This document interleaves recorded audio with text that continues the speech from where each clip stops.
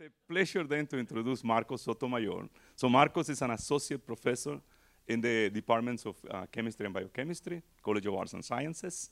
He has won many awards.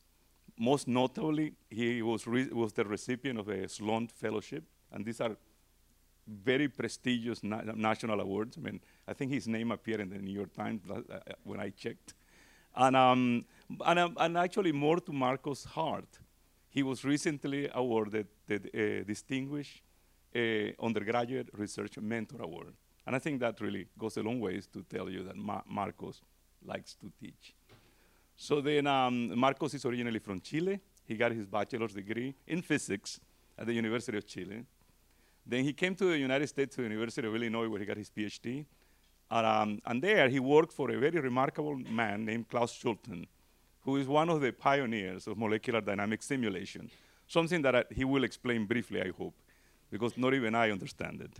And then, and finally, he went out east to Harvard, I believe, where he did his postdoctoral training, learning crystallography. And finally, he ended up at OSU, and we're only so lucky for it. So the one thing I should mention before I leave is that try your best to keep your questions till the end, unless you have one burning question that you cannot leave the next second without hearing the answer.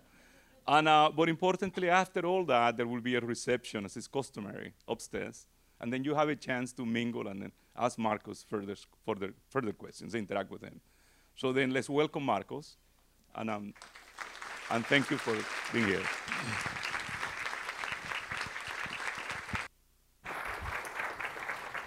All right, can you hear me? Is the mic working?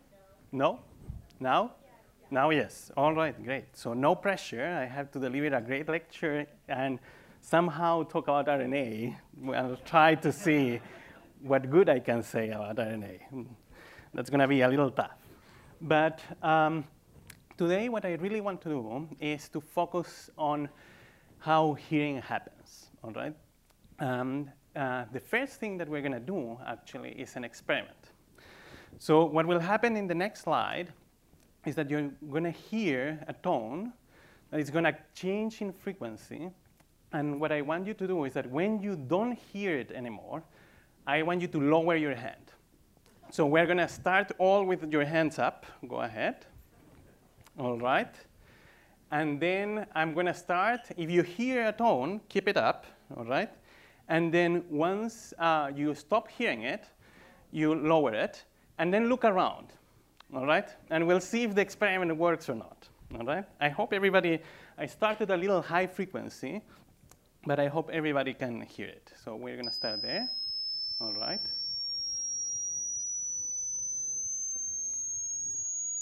I still hear it, yeah.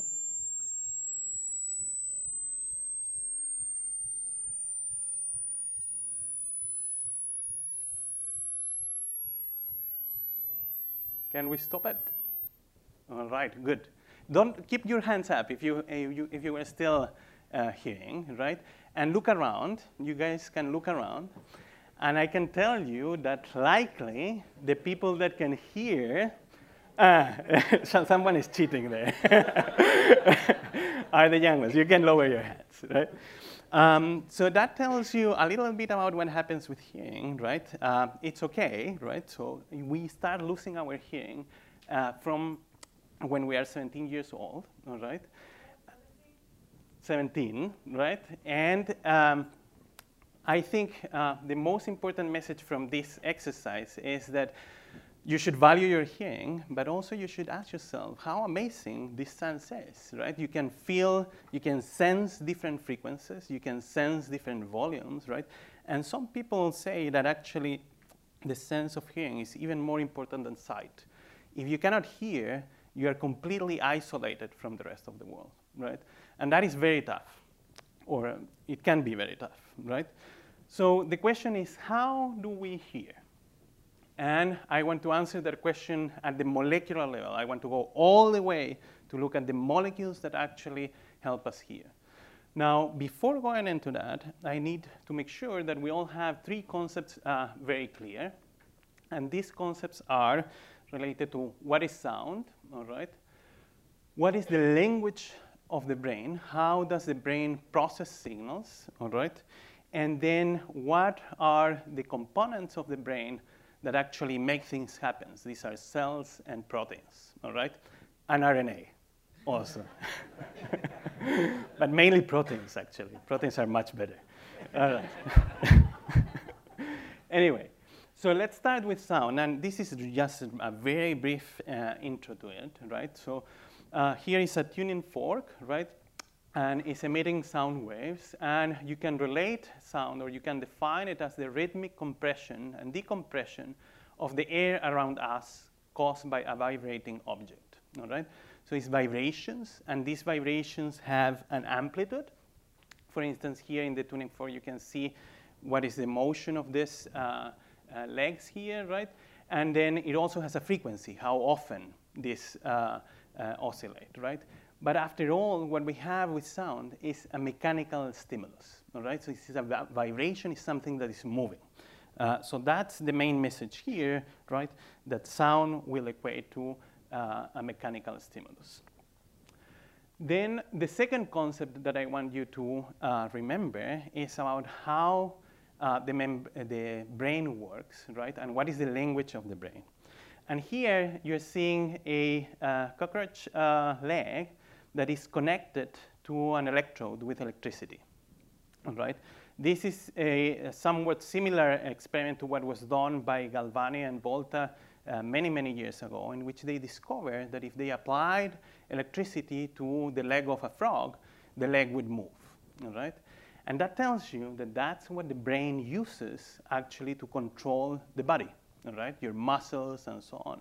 So you apply some electricity, and then you get some movement of the leg, all right?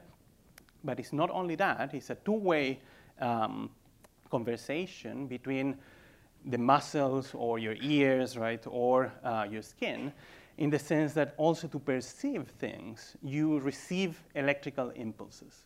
So the language of the brain is really electrical signals that are transmitted back and forth, right, to control our bodies and to process information.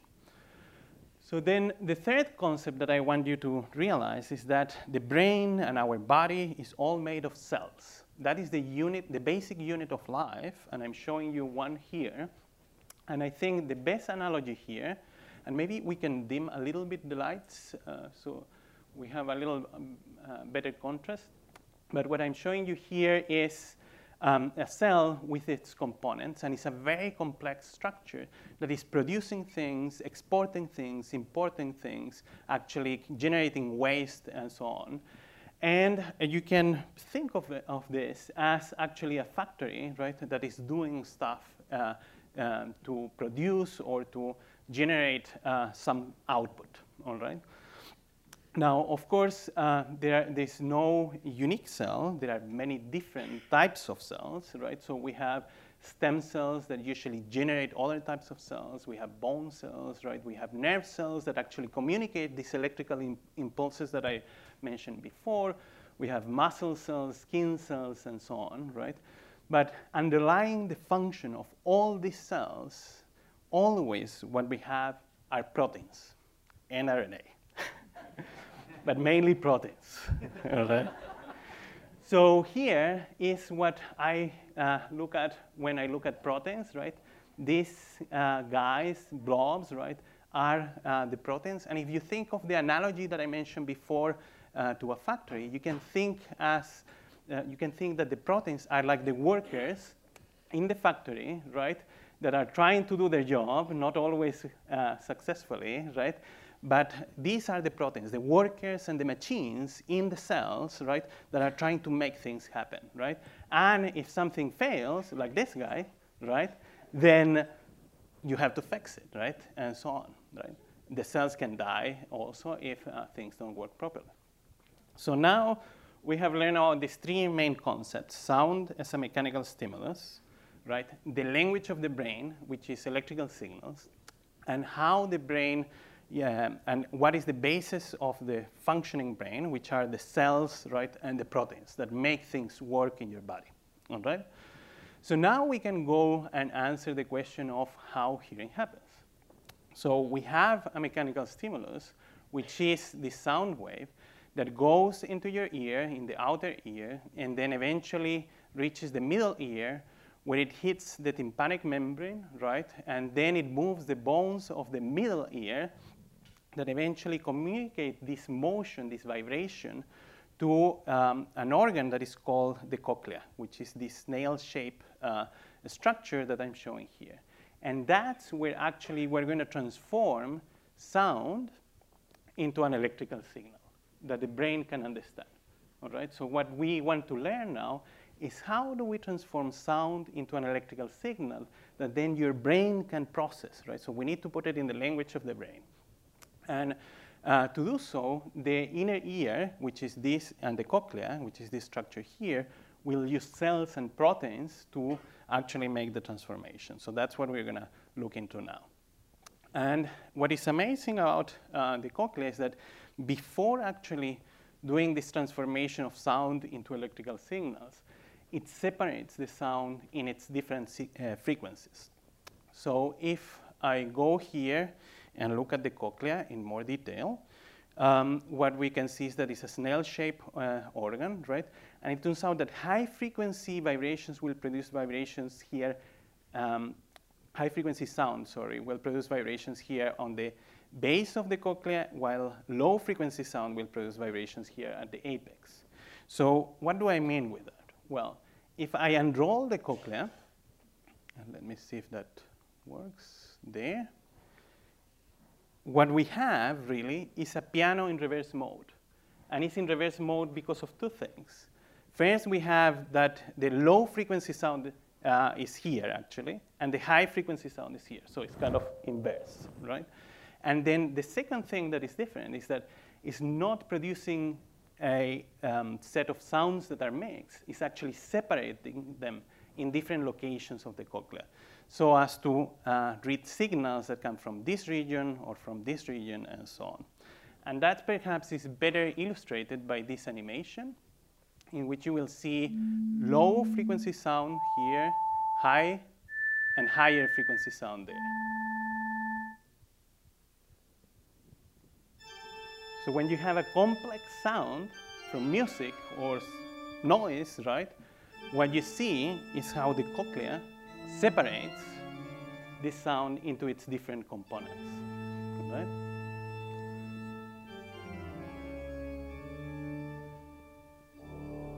And this is the perfect piece to illustrate what we call tonotopy. That different frequencies are producing vibrations in different regions of the cochlea. All right. So that's very good because the cochlea is already separating and kind of analyzing our signal, right? And that helps the brain process. But we still haven't answered how actually we transform into an electrical signal these vibrations.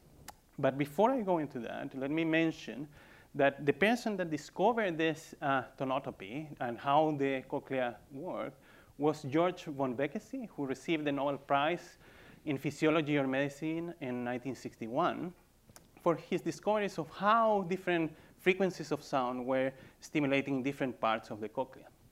But at the same time, he realized that the work was not done yet.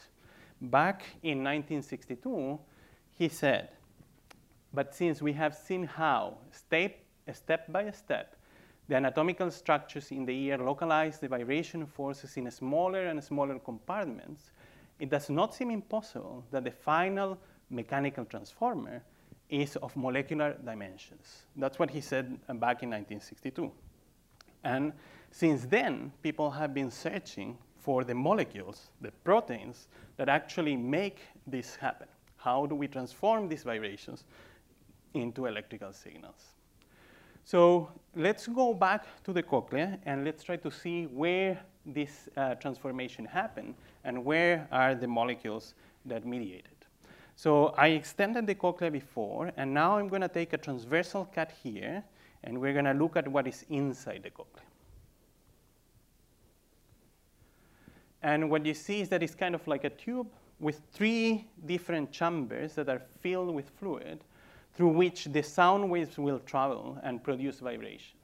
But right here in the middle, what we have is actually what senses vibrations. So when I was showing you before this membrane that was oscillating with different frequencies, that is this guy that projects out of the screen and inside the screen, right?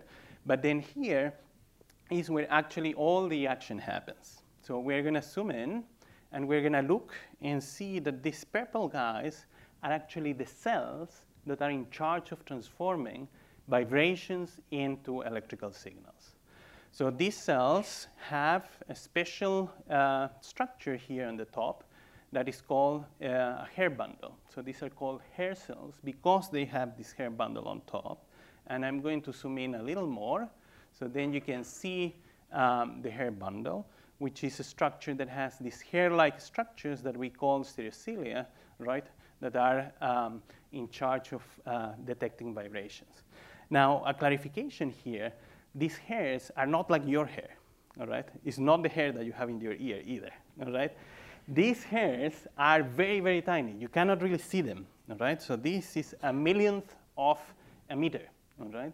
So these are structures that are very, very tiny, all right, and that can displace. Yes? Yeah. Let me go to the right place. Yes. So one more. Right here, I'm looking at this part, all right? And here and here and there. And I'm going to go into more detail in a second, all right? So that is on top of one hair cell, we have these little structures there, right? So then we look at this bundle, right? And actually we can image the hair cells and look at how the bundle looks like in this case, right? So we have several hair-like structures that go up and here, right, and that are at top of this cell, which is 30 micrometers. So it's very tiny, right? Now, there are bundles of different shape and size, and we can see here a different bundle, also on the top of a hair cell that would be underneath. And you can see that this one is in V shape, right? But it has this structure in which the hairs are kind of arranged in order of increasing height, right? And here is another image of another bundle in which you also see this staircase formation of the hair-like structures that we call stereocilia, all right? All hair cells have this hair bundle. All hair cells have this staircase formation. They have different shapes, different numbers of stereocilia, but all of them have this structure, right? And what is even more interesting is that if you squeeze your eyes, you should believe me that there is something here, right? I don't know if you can see it, but there is something very tiny there, and we're going to zoom in and look at it, and what you see is a fine filament that we call the tip-link, right? And this filament is made of proteins, and this filament is essential for hearing and for your sense of balance. If you don't have the tip-link, you cannot hear, and you don't have your sense of balance, all right? So all hair cells have this structure, this staircase formation, and all hair cells have tip links, all right? So now the question is, why is this tiny filament, very fine filament, important for hearing? Why is it essential for hearing? Well, let's go back to the cochlea. Here we have another drawing of the cochlea with its snail-shaped location there, right? And we're going to, again, take a transversal cut of this region and go back here to where the hair cells are. And remember that sound is coming through these fluid-filled chambers and producing vibrations right there underneath the hair cells. And perhaps this is going to be more clear in this illustration, where you can see here the hair cells with the bundle, which are here. You cannot really see the bundles here, but you can see the hair cell bodies, right? And what I'm saying is that when sound is coming in and out of the cochlea, it's producing vibrations here.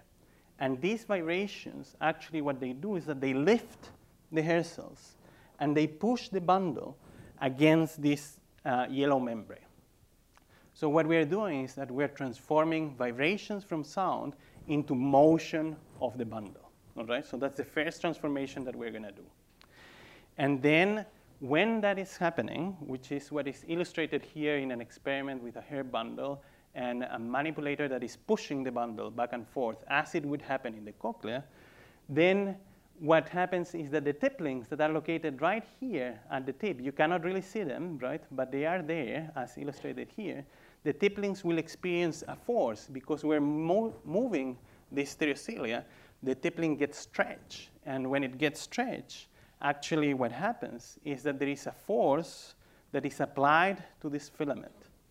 So this force, what it does is that it opens a transmembrane protein that is called an ion channel that allows then ions to go from outside the cell inside the cell. So that is the electrical signal that you eventually will understand as sound. We have potassium, right? These ions that are charged, so that is electricity, right, related to electricity. And then this charge actually goes inside the cell and changes what we call the membrane potential of the cell. And that triggers a signal saying, hey, I heard something there at this frequency, all right? So it took a lot of time, actually, to understand how this worked. The first experiments in which people pushed the bundle and recorded an electrical current were done by Jim Hudspeth and David Corey back in the 70s. The first images of the tiplings were obtained in 1983, but it took over 20 years to find what genes encode for the proteins that actually form the tipling and this channel that is shown there, all right? Now, that is how we transform motion into an electrical signal. The ions go in, and that is what is happening right now in your inner ears. My voice is actually producing vibrations in the cochlea, is pulling on your tiplings, and the tiplings are opening and closing these ion channels that are there, and that's what is generating the electrical signals that you're understanding as sound, all right? So what we really wanted to do was to understand the structure of these proteins and how do they work. And we looked at the amino acid sequence of these proteins that comes from their genes, and we could understand from that analysis that the proteins were very long, and they had these oval-shaped symbols that I use here that we call repeats. So it had some sort of repeating unit. They are not really repeats, but they are similar to each other. This protein that is called protograin 15 has 11, and cadherin 23 had 27. And this whole thing is what forms the tipling, all right?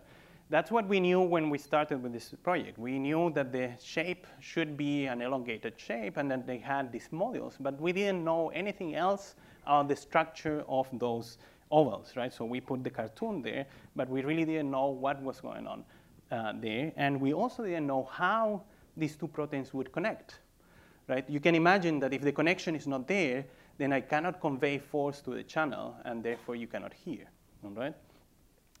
So we decided that we wanted to obtain the structures of these proteins and try to look at them, all right, and in atomic detail. And to do so, we decided to use X-ray crystallography. And in a nutshell, what we had to do was, there were two things that we had to do. First, we had to amplify the signal. If you want to image something that is a billionth of a meter, all right, you cannot image one. It's going to be very, very difficult, all right?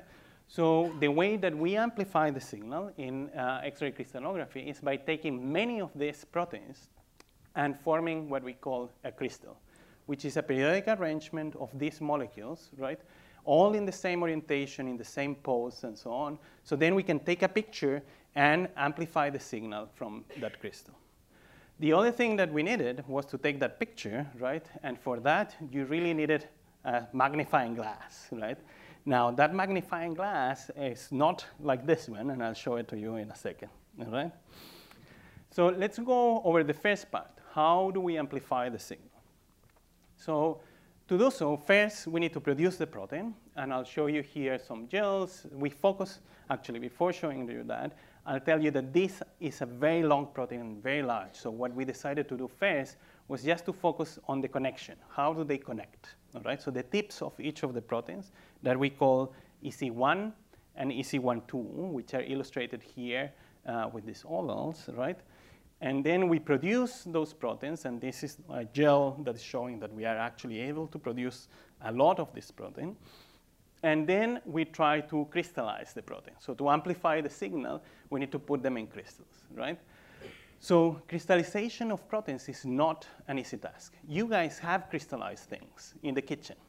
You have actually worked with salt, right, or with sugar, right? And then you see the crystals right there. But with proteins, actually, it's very, very difficult to obtain good quality crystals. So what we do is that we try many different experiments. So this guy here is a little tray that has 96 different wells. So in one tray, we can do 96 different experiments at the same time. And actually, we don't set up one tray. We set up hundreds of trays. And you can ask the students of my group there how many each of them have. They will be later on, right? Some of them will tell you they have hundreds and still haven't found the right crystal, all right? And what we do in each of these experiments is that we have a different composition of a buffer that we use to try to crystallize our protein. And here in this little drop, we put our protein, hoping that it will actually crystallize. And we seal this, and these guys, right, this is one of these wells here, right? So when we look from the top, we see here the reservoir and the drop where we hope to find a crystal. So I'll show you how the experiment looks like at the beginning. We have here a tray. This is position A1, right? And we have up to H12. And we have here the buffer, and here where the protein should be, and where the crystal should form, right? And then we look at those wells, right? And we screen them very often to see whether a crystal has formed. So this is at the beginning of an experiment, and you can see that nothing is happening yet, right? And then you see some dirt, and that happens, right? And then you see precipitation. So this is game over. The protein actually came out of solution. It didn't form a crystal, right? But it formed this kind of aggregate, right, that is not really helpful. And then we see something like this, which I have no idea what it is, right? So there are many buffers there, and they form different structures and whatnot. And you see weird things. Sometimes things grow in the plates, right? So that's not good, right? Not very good. And then what we see are things like this. And then you're very happy, because that looks like a crystal, all right? Now, in this case, actually, this is a crystal of salt. It doesn't have any protein. So it's game over again, right? Very exciting, right? But not our protein of interest. So no, keep trying, right? And that's what we do until we find things like this, in which we have little tiny crystals. And in this case, these are crystals of the tip of one of the proteins that I mentioned before, Ca-23, right? In which the protein has aligned itself in some geometric pattern, right, that forms these crystals, and that will allow us to obtain the structure. And you can optimize the conditions to obtain larger crystals or smaller crystals. The color is meaningless here. It's just so we can identify it. So we have a polarizer there. But what we care about is about the size and the quality of the diffraction of these crystals, which I will discuss a little bit later on. We have also optimized to smaller crystals, which actually, in this case, diffracted better than the larger ones, right? Or to crystals that are not very helpful because they have many layered crystals on top of each other, and then that makes the analysis of the diffraction pattern very difficult. We have here larger crystals and even larger crystals here, right? But when I say large, you have to take into account that this was in a little tray, right? So the size of this is less than that is probably 50 micrometers. So 50 billionths of a meter, right? So very millionths of a meter, right? So very tiny. So once we have these crystals, what we have to do, and before showing you that, here is a movie actually illustrating the formation of some crystals. These ones form overnight, and you can see another one forming there. And here we have these guys popping up there, right? Some crystals form overnight. Some crystals take a month. Some crystals take 3 months to grow. Some crystals actually appear after a year. So you never know. We have all our trays, they're stored in our cold room. That's where we grow them, right? Always looking and hoping, maybe now we have the crystal there, right? So it takes some time, but once you have it, then what you have to do is that you have to image it, right? And to image it, you have to fish it and take it out from this well. So that's the next step, in which we take a loop, a very tiny loop. You cannot see it. This has to be done under the microscope in the cold room, all right, for several hours. And eventually, you can put your crystal in the loop and freeze it in liquid nitrogen. We call that cryocooling, right? So then we can protect the crystal from high temperatures and preserve it and send it to where we're going to image it. So how do we image it? Well, we don't use this magnifying glass, all right? That's not good enough. We are talking about molecules, right, of angstrom nanometer dimensions. So that's 10 to the minus 9, a billionth of a meter, all right? So what do? Well, we use a microscope that is a lot better, and that is the synchrotron. So there is a synchrotron in Chicago, and you can see here, this is the size of a car, right? So this whole building is used to generate X-rays that are powerful enough that will allow us to actually image these molecules, all right? Now, the process is not that simple. Actually, some people wouldn't call this a real microscope. What we're doing is just harvesting the X-rays to be able to image the crystals and obtain what we call a diffraction pattern.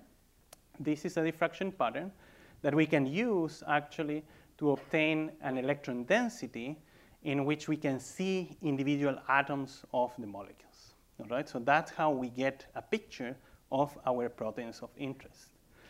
Now, what I just told you in 3, 5 seconds, maybe 10 seconds, takes years, all right? It's not that simple. There are a lot of steps there. There is a lot of failure in between, all right? But eventually, you get something like this, right? And with that, actually, what we were able to do was we were able to obtain the structure of the proteins, of the tips of the proteins that form the triplet. And that's what you're seeing here. This is what we call EC1 of protein-15, EC2 of protein-15, EC1 of cadmium-23, and EC2 of cadmium-23. This is the atomistic representation of that bond. This is a more abstract representation in which we can see some parts of it, like these green spheres that are calcium ions that are really important for a hearing, and this arginine that is also really important for the connection between the two proteins. And actually, I think I have here, I hope I don't destroy the connection here, but something that has been amplified 1 billion times, so then you can see them, right? So these are these two guys, right? And then I can open and see, right, what parts of the proteins are important for the connection, right, that is essential for hearing. Without this, you cannot hear, all right? So that's what we discover with X-ray crystallography, all right? And then I'll have this later so you guys can check and play with it, all right? So what we have, right, is this structure, and we can go back to what we knew about it before we started the project, which is what we have here, right? So we have the ovals that I mentioned actually have a real structure, right, where now we can see all the atoms, the positions of the pieces that form this protein and how they connect. And we call this the handshake of hearing, all right? Now, when you are a scientist and you're solving these things, right, your colleagues usually tell you, well, you're probably wrong, right? You have to prove that this is real and that is happening, right, not only in the crystal, but also in solution or in vivo. So we did many tests, and here is one test which the only thing that you need to understand from this is that we can measure what is the heat upon binding of the two proteins. And if there is heat, we see these peaks. If there is no hit, there is no peak, right? And here we see this happening in solution. So that is a validation that it doesn't happen only in the crystal, but also happens in solution, right? And then we can look at what happens also with some, another way to validate this is to look at what happens with some mutations, changes in the proteins that actually cause deafness. So here we can see that this amino acid that is here, that is in the middle in the connection, actually causes deafness in humans when it's changed. So then we could start to explain why some people have, cannot hear, right? Because we can relate that to the structure of the protein, how these changes in amino acids prevent the formation of this handshake, and how that actually leads to hearing impairment, all right? But perhaps the best validation came from a collaborator. So I don't work with animals, and I will show some mice here. So if someone doesn't like mice, you can look away, right?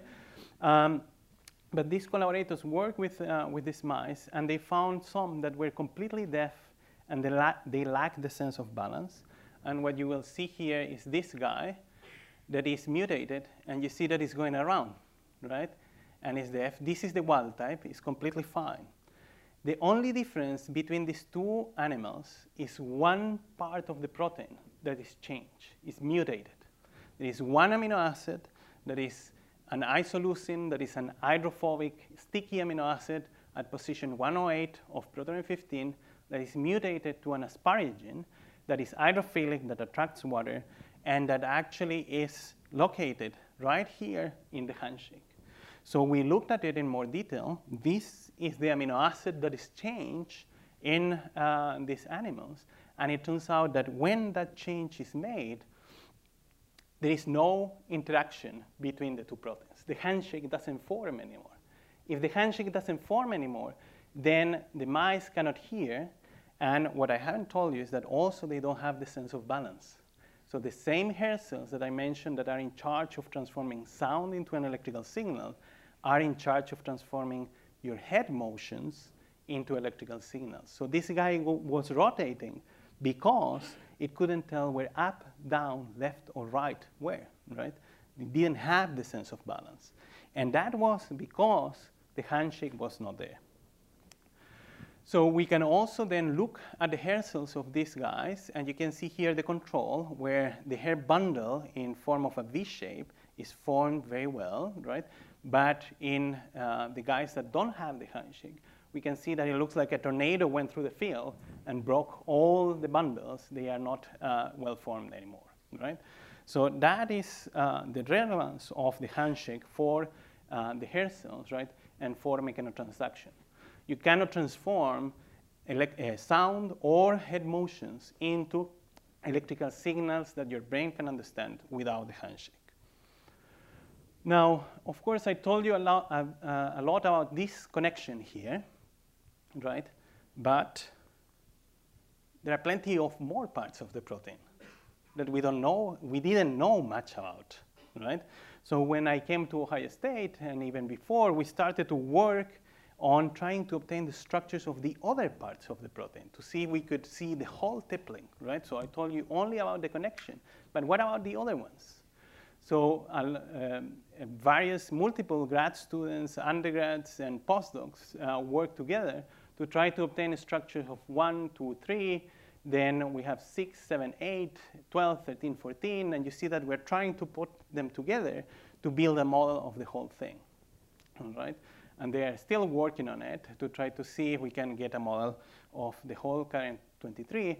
So then we can start to see which parts are different, which are highlighted here in orange between the different domains of the protein. Some of them have 3 calcium ions, as I mentioned in the first slide, or in the first structure that I showed. Some of them have sodium, some of them don't have calcium ions, and so on. So then we can start to look at what is going on there. We can put models together of longer pieces and look at the helicity of the filament and whether that has some implications for function of how you pull the channel, right? And then we can look also at single missense mutations, these changes in the proteins that cause deafness. Each of these labels here represents a patient that is deaf. And that patient is deaf because one of the amino acids that makes the protein was changed to something that renders the protein non-functional. All right. Now, with Ca-23, we have done a lot of progress, but we haven't finished yet. Yet with protein 15, which is the purple one here, it's a little smaller. So actually, we were able to solve structures for all the pieces, and we were able to put them together. So what I'm showing you here is also the work of several grad students, undergrads, and postdocs that managed to solve 1, 2, 2, 3, 3, 4, 5, 4, 5, 6, 7. So then we can put them together to look at the structure of the whole thing, right? And when we do so, what we find is that we have two molecules, two protogram 15s together, and they are forming actually not one handshake, but two handshakes. So we here actually with two handshakes. One handshake might be actually too weak. So we need two connections, and we can look at the details of the connection here. And for instance, this is the arginine that I mentioned before that is mutated in some patients that are deaf, right? We can also look at why we have two handshakes, and that is because there's a part of the protein that likes to form an X, and that X forms what we call a dimer. And that dimer is what facilitates the formation of these two handshakes. And then we can look at other parts of the protein in which we don't have 3 calcium ions, but we have only 1. And it turns out that that is important for the flexibility of the protein. This region we think is actually more floppy. And then we look at other parts that don't have any calcium ions, like this one, which we think is even more floppy, right? And that has consequences for how we convey force to the channel that is linked to this part here that is, it has actually what we call a novel fold that might be important for gating of the channel that I mentioned before. So that's great. We have this structure, beautiful structure with the whole thing, right? But this is like taking a picture, right? A snapshot of the protein, but that sometimes is not enough, right? And some of you may know that very well, right? So if you look at the newspaper and you look at a picture like this, you don't know, was it touchdown or not, right?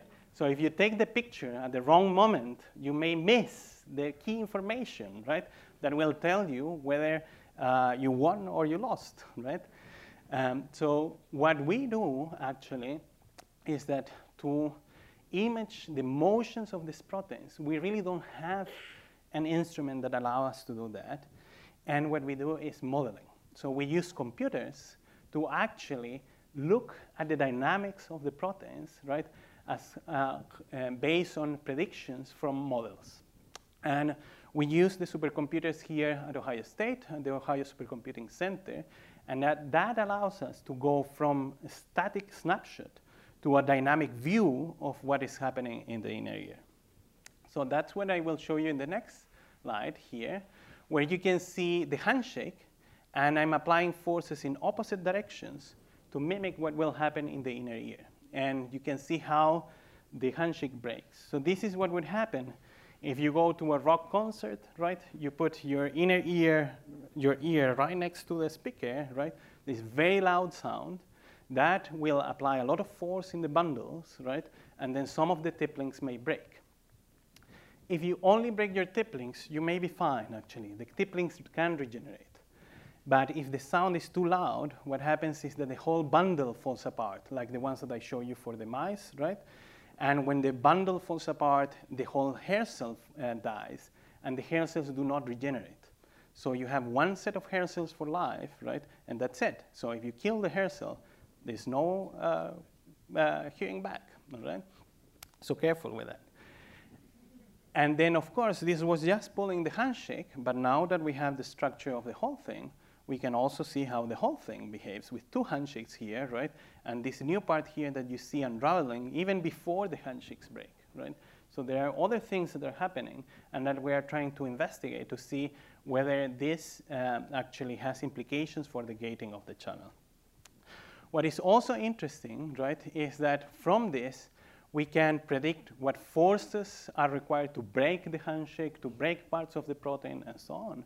But of course, this comes from simulations. And these are state-of-the-art simulations, state-of-the-art models, right? But they are predictions. So since we are scientists, we have to test them. How do we test this? Well, we cannot just go and grab the ends of the proteins, right? Remember, these are very, very tiny filaments. But what we can do is that we can do some sort of tagging of the protein to try to see how they respond to force. And in the lab, we have built, we're not the inventors of this machine that we call the centrifuge force microscope, but with the help of the inventors of this machine, we have put here an arm that has here our sample in which we are going to attach a bead to our proteins of interest and a cover slip that goes right here. This is in front of a light source, an objective, and a camera. And this is all mounted into an arm that will rotate. So the idea is that if I put here my protogram 15 and Cadenium-23 handshake, right, and I can see the bead, right, then the handshake is intact. But as this is rotating, the bead will feel a force that will pull on it. And if the force is large enough, the handshake will break. And if it breaks, the bead will go away, and we will see it fade away. So this will become a little more clear when you see the actual machine that actually was assembled by an undergrad here at Ohio State. You can see here is the source light, and somewhere here is the sample. And we need to click play in the video. Let's see if that will work. Right there. Great. So here you see it rotate. This is version 0. Version 2 doesn't, or version 1 doesn't have all the tape there, right? And you can see how it goes very quick, right? And we have a $5,000 camera spinning around, right? Which always makes me a little nervous, all right? For the student, not for the prize, right? But anyway, so we managed to do this, right? And then what we observe, actually, is that if we have Cadenium-23 attached to the cover slip and then protogram 15 attached to the bead, and these two proteins forming the handshake, what we see is that we see the beads, and probably I think we need another play here for this guy, if we can click right there. What you will see is that the beads are moving around. They are attached to a cover slip, but focus on this one. It goes away. That's when the bond is broken, right? And then we can measure how much force is required to actually unbind the construct. We're still working on that, but that is supposedly mimics what happens in vivo, right? Where you have this sound producing vibrations, applying force to the handshake, right? And thereby opening the channels to generate the electrical signal that you understand as sound or noise. So that is great, but all what I've told you so far is related to the tippling. But what about this guy? And let me go back once that transition was too fast, and I'm going in the other direction here. Let me just go back here. But I told you everything about this filament here, all right? But how about this guy? Without tipplings, you cannot hear. But if you don't have the membrane channel that opens and closes to allow ions to go through, right, then you will also not be able to hear. Now, trying to get the structure of this membrane protein has been extremely, extremely difficult. People have been trying for decades now, more or less, maybe a little less. But they have tried very, very hard. So the only way, actually, that we have been able to try to understand how it works has been through computational modeling. And students in the lab actually managed to get a very good model, which is what I'm showing you here, where we're going into the pore that transports the ions from outside to inside. And we have highlighted some key amino acids or parts of the protein that are essential for this process. And here, in the simulations, we have used voltage to actually look at how the ions, in this case potassium in red, go through, right, eventually eliciting an electrical response that is what you understand as a signal. right? So what is interesting about this channel is that it's not made only of protein. Actually, one of the walls of the channel seem to be made of lipids, and that is very different to other ion channels that you use to actually transmit signals in your neurons, for instance. We're still trying to confirm if this is true or not, but if it is very different to what we have seen in other ion channels. What we are also looking at is at how this, the lower end of the tippling, which is this guy, connects to the membrane, and how this responds to force. And I think we're also going to need a play here for this movie. We're going to apply force to this, which is the lower part of protein 15, and you will see here how we are deforming the membrane, and we think that that may play actually a role on how we gate the channel open, so then the ions can go inside the cell. So with that, and let me just move away from this one, I want to end by showing you this, which is our 2 handshakes, and saying that whenever you hear something, you should remember that you have 2 handshakes there making that happen, right? And those are proteins, not RNA, proteins, all right? I'm going to get kicked out here. But anyway, and also that what we do is basic research, all right? Oftentimes people ask me, well, why do you do this, right? It's because I want to learn how it works. I don't cure people. I'm not a physician, right? But I do hope that what we do actually will help advances in medicine that eventually will help people, right, to improve their hearing and their lives. And with that, I'm going to finish by mentioning all the people throughout the years, right, that have worked in the lab. The work that I show you is not my work, it's the work of the students and postdocs, right, and undergrads that have dedicated their time to solve these structures and run simulations and maintain the lab alive and so on, right? So here is from 2014 to 17, and then from 18 to 19, right? And here are all their names. They are working not only on the tippling, but also on other proteins that are involved on how the brain wires and also how different tissues are formed and assembled and so on. And with that, I'm going to end up by acknowledging also funding from various agencies, right? And I will be happy to take any questions. Thank you for your attention.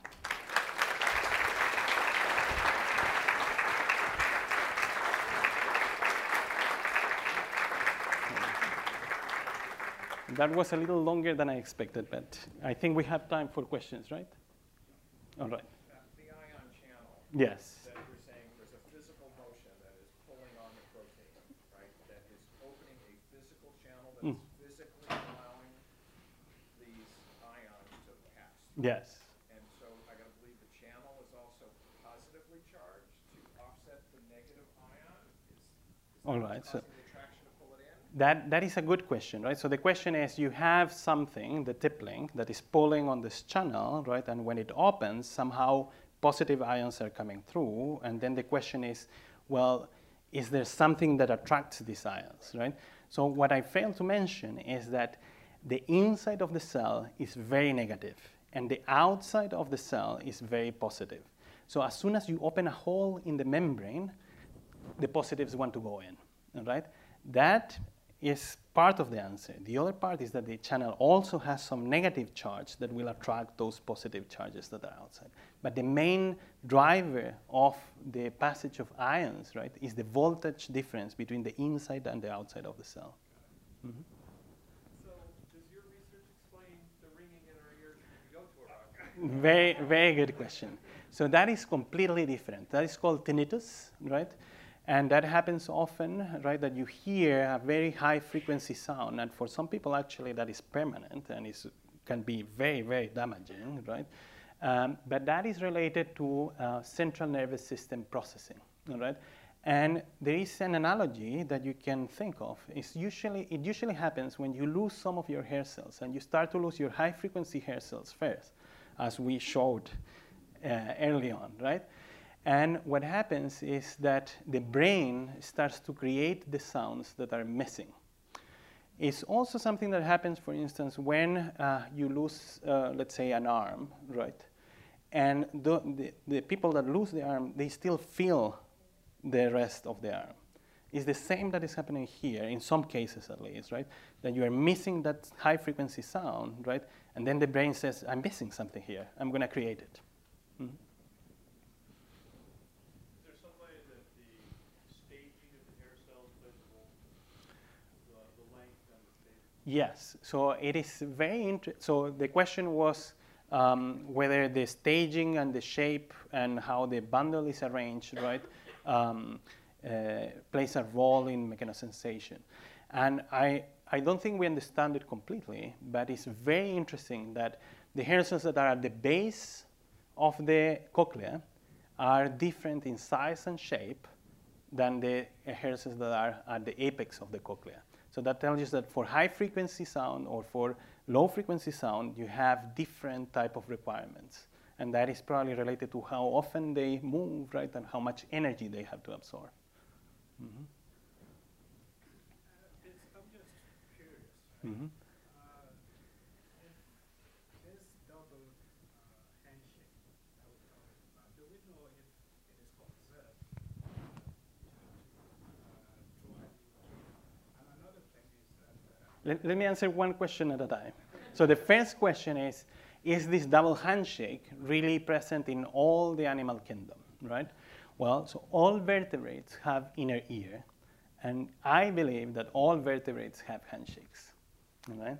Now, we haven't proved that for all vertebrates, but it's present in mouse, in humans, in chicken, in turtle, pig, what else? The handshake. I'm talking about the handshake. Anything else that we have? Fish also, all right? I think that is a mechanism that is conserved, right? The details may vary, right, between different species, and we're trying to study that as well. What was your second question? and the other question was things like the bat that use sound to see. Mm-hmm. That may make human hearing seem like childhood. Yes. So it's, have we kind of like, maybe not crystallize because it's difficult, Mm-hmm. but at least sequence the gene to see the Mm-hmm. So the question here is what happens with, for instance, the animals that use ultrasound, right? So this is very high frequency, above the 12 kilohertz that we played here, actually above 20 kilohertz, which is what we actually can hear. They use ultrasound to actually detect the presence of objects, right? And we have a grant to try to understand what is the difference there at the molecular level. But I have to tell you that also they have different types of cochlea. So they have a little longer cochlea that we think allows them to hear higher frequencies, right? And it depends also on the properties of that membrane that I show that was vibrating there. But we're trying to understand. We have the sequences, and some people say that there are some differences that might be meaningful, and we're trying to understand those. Yes. Mm-hmm. If positive ions keep jumping into the cell, why doesn't it lose its negative charge? Very good question. So the question is, if positive ions are keep coming in, right, then eventually you will neutralize the inside of the cell, right, and there is no signal anymore. So the channel opens intermittently, but there are also pumps in the cell membrane that keep extruding ions, right? So you have a whole machinery, right, that is in charge of maintaining that balance to make sure that when the next stimulus comes, your cell is prepared, right, and then still has the negative potential there. Mm-hmm. So we know that high frequencies can rupture this handshake. How about chronic exposure to kind of submaximal frequencies? Will that be the same? I think it depends on the volume, right? So on the strength of that stimulus. At the end is how much energy you're putting in, right? And you can put it very fast at high frequency, or you can put a lot of energy, right, but in a very slow time frame, right? But what I would say is that we know little about how that works. And we know little about progressive hearing loss that is caused by exposure to loud sound, right? So there's a lot of people that work in environments that are very loud, right? In the army, for instance, right, with explosions and so on. And oftentimes you can see that they come with hearing loss in one ear, which is the one next to the gun, right? Because it's being stimulated there. I'm not an expert on how that happens, right? But I'm pretty sure that low or high frequency, if it is high pressure, high decibels, right, that is going to be bad for the hair cells. Mm-hmm. We have time for one more question. There is a reception, I'll remind you, and you guys can. All right, the last one. Can you put it in a mathematical form? E equals H times frequency. Planck's constant times frequency. If you know the threshold of the frequency, then you can say, well, let's make limit energy can disrupt everything. Yeah, so the question is, can we put this into some sort of mathematical formula, right, that tell us what is the range that we can hear or when it will break, right? Because we have energy equals frequency, volume, maybe length, and so on, right? And so on. I think biology is very messy. I don't think it works just like that. You have to take into account all these different things that make you, right, a different person. And there are so many details there that matter. I think a general formula may work for a given threshold, right? But the details actually matter.